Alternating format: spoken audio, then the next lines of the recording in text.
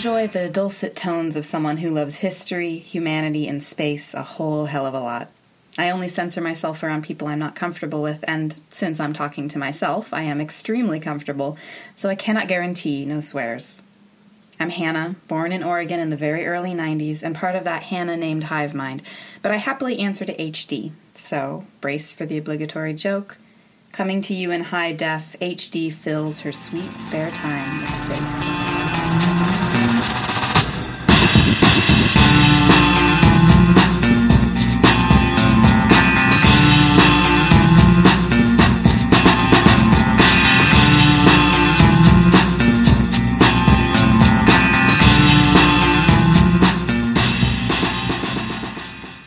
My apologies for skipping another week. I don't want to make a habit of it. I hate the idea of only releasing one podcast a month, but I had an article deadline. I write a bit for a company that publishes online articles about career and education options, and I was, deliciously, writing and collecting interviews encouraging women to enter STEM fields. You may have seen a snippet of it on my Twitter. I get very excited about women doing science and working with computers and technology and doing engineering things and being better at math than I am. You may have also seen the moment where I decided to fact-check myself, and I found that I'd told you a lie last episode. Sally Ride was not the first woman in space. She was the first American woman in space. Soviet cosmonaut Valentina Tereshkova went to space 20 years before Ride, in 1963. I didn't investigate the details of Tereshkova's flight to space, yet, but I looked into Ride's spaceflight mission and found that she answered a newspaper ad when she was a student, and that's how she got into the astronaut program. NASA was looking for women astronauts in 1977, and Ride was one of 6 women picked to go through the astronaut training program, right after she earned her doctorate in physics in 1978.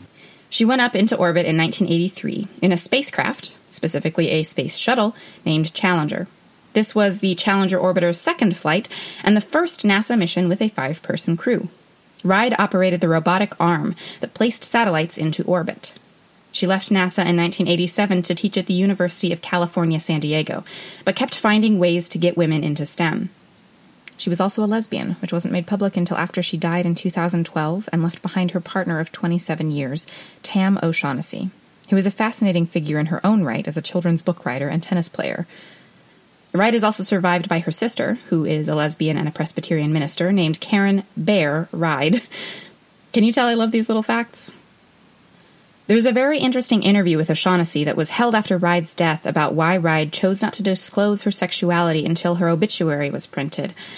And it echoed a lot of what I heard while I was interviewing women who work in STEM for the article I wrote. You don't want to be defined by your gender when you're in a male-dominated field, any more than you want to be defined by your sexuality when you're in a role that, historically, would fire you, because until pretty recently, government employees, which astronauts are, could be fired for being gay. NASA's own non-discrimination policy on their website now states, quote, "Employees should expect to find a diversity of sexual orientations at NASA. In the past, it was common practice to fire or refuse to hire suspected homosexuals in the federal workplace. Employees have been physically threatened, verbally abused, and subjected to hostile working conditions. Laws and policies have changed, and all NASA employees need to be aware of their responsibility to prevent this form of discrimination and to ensure that lesbian, gay, bisexual, and transgender individuals are an accepted and valued part of the diverse NASA workforce." In this episode, I want to spotlight something, not about the LGBT community in NASA.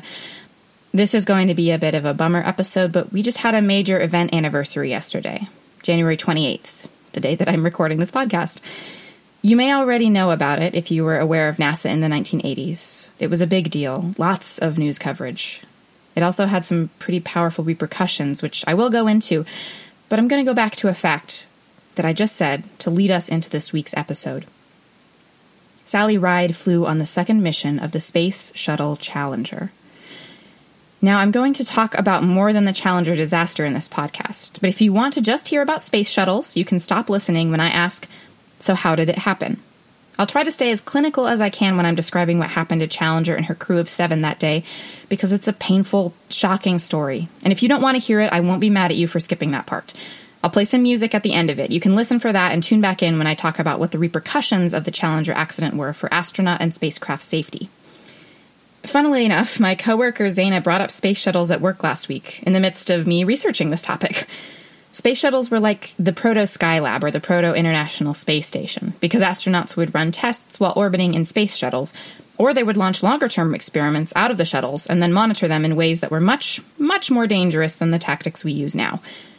The reason Zaina mentioned the space shuttles was because the Space Shuttle Atlantis at one time had an experiment on it that studied the growth of amaranth, a grain that's kind of like quinoa, but it's way more protein and fiber and fats. We were taking a cooking class with amaranth. That's why she was testing our amaranth knowledge. My day job is super great, and I get to acquire a lot of random facts. Back to space talk. Space shuttles were the first reusable spacecraft.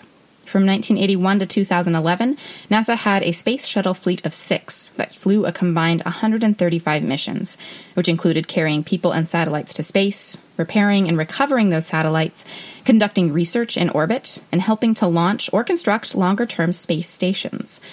Those 6 space shuttles were, in chronological order of their creation, Enterprise, which never actually was sent into orbit, and then Columbia, Challenger, Discovery, Atlantis, and Endeavour.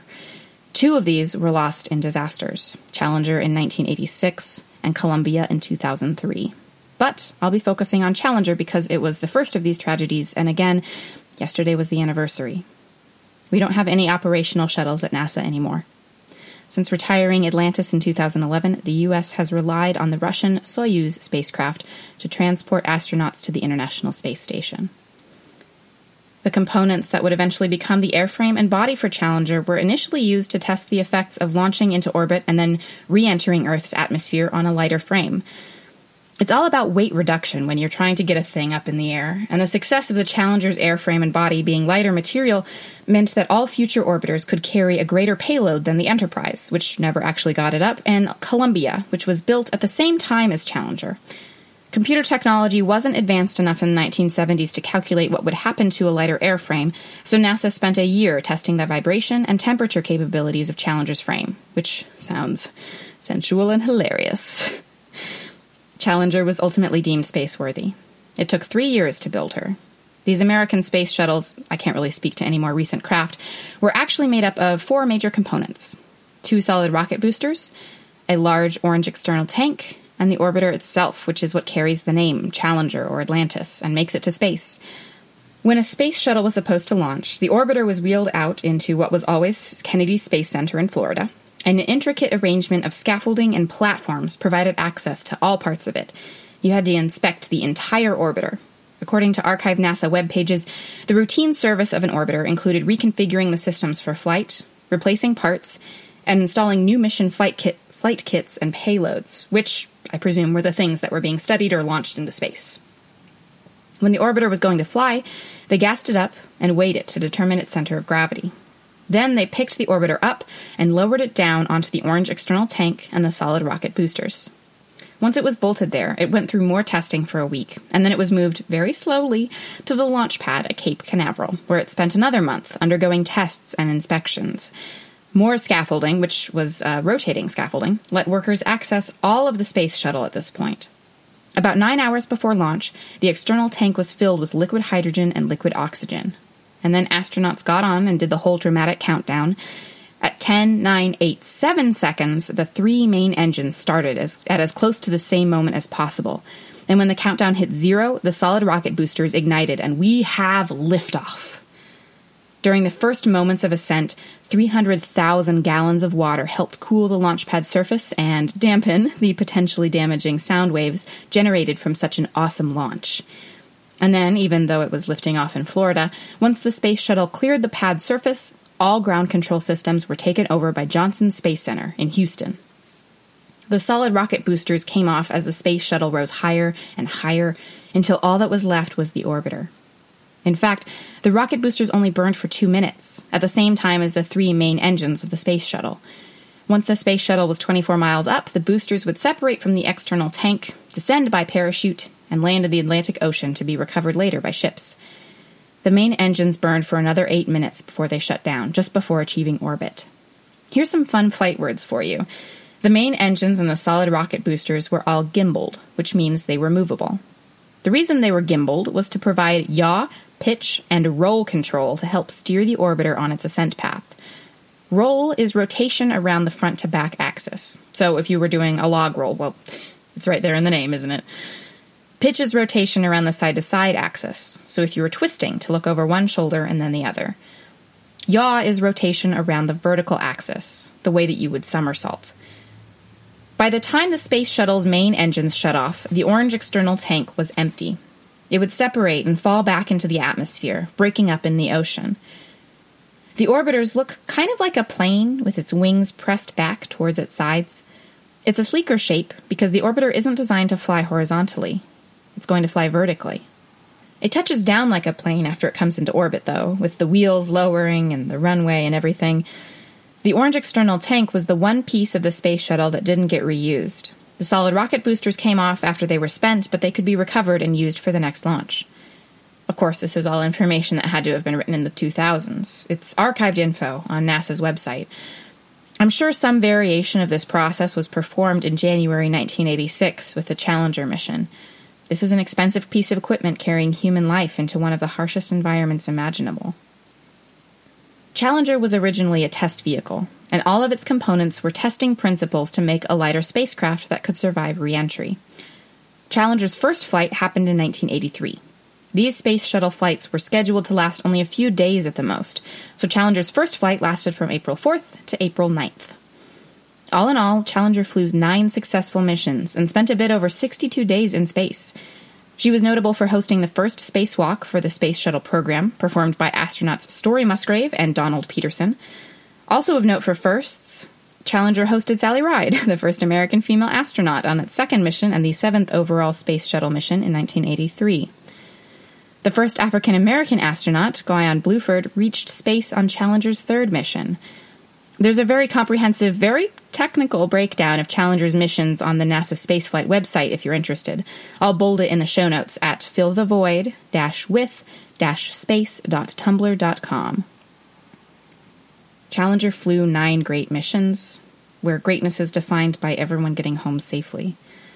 And then 32 years and 1 day ago, in 1986, it was destroyed in less than 2 minutes. So, how did it happen? Well, the morning of January 28, 1986 was cold. Temperatures dipped below freezing, even though this was in Cape Canaveral, Florida, and I assume it's always hot, or at least warm, in Florida. These cold temperatures worried a few folks at NASA and the contractors who had worked on the Space Shuttle project, because there had been some worrying events around the O-rings that sealed the joints of the solid rocket boosters. Engineers warned their superiors about the dangers of taking off in these low temperatures. There had already been days' worth of delays on this particular mission, though. Folks were eager to get the show on the road, and Challenger launched at 11:38 a.m. Eastern Standard Time. There was more media attention around this launch than usual because one of the people on board was a teacher, going into space as part of a media hype project. Krista McAuliffe was a New Hampshire high school teacher planning to give lessons while in orbit, for publicity and to draw the attention of school children to the space program. The other people on board were Francis R. Scobie, the commander, Michael J. Smith, the pilot, Ronald McNair, Judith Resnick, and Ellison Onizuka, mission specialists, and Gregory Jarvis, a payload specialist. Payload specialist, as far as I can tell, was a general designation for anyone who wasn't necessarily a career astronaut, but who was on the ship doing something that was probably experimental. McAuliffe was also designated as a payload specialist because she was on the ship to connect with children from orbit. She was going to be the first civilian in space. There were 7 people total on Challenger. 73 seconds after liftoff, and I watched the video, it's on YouTube, the spacecraft broke apart. It didn't explode, though both the commentator and mission control in the 1986 broadcast described it as such. It's a lot of smoke trails and suddenness and fire. I can see why they thought it was an explosion. In truth, though, the O-ring on the solid rocket booster failed, and the external fuel tank collapsed, releasing and mixing its liquid hydrogen and liquid oxygen propellants. They ignited into a giant fireball thousands of feet in the air. The shuttle itself was still intact and rising, but quickly losing its course. It broke off the tank, and because it was moving so fast, but not attached to its boosters in the external tank, it began to break apart under the stress of the aerodynamic force. Valerie Neal, space shuttle curator at the National Air and Space Museum in Washington, D.C., described it. Quote, "The tail and the main engine section broke off. Both of the wings broke off. The crew cabin and the forward fuselage separated from the payload pay, and those big chunks fell out of the sky, and they further broke up when they hit the water. The spacecraft plunged into the ocean, and it was this final act that killed Challenger's entire crew." Salvage crews spent weeks recovering pieces of the shuttle and the remains of the 7 crew members. Pieces of Challenger herself are still appearing. 10 years after the disaster, 2 large pieces washed ashore in Florida. The Challenger debris are stored in a missile silo at Cape Canaveral, and it's a federal crime to hold on to materials from Challenger if you find any.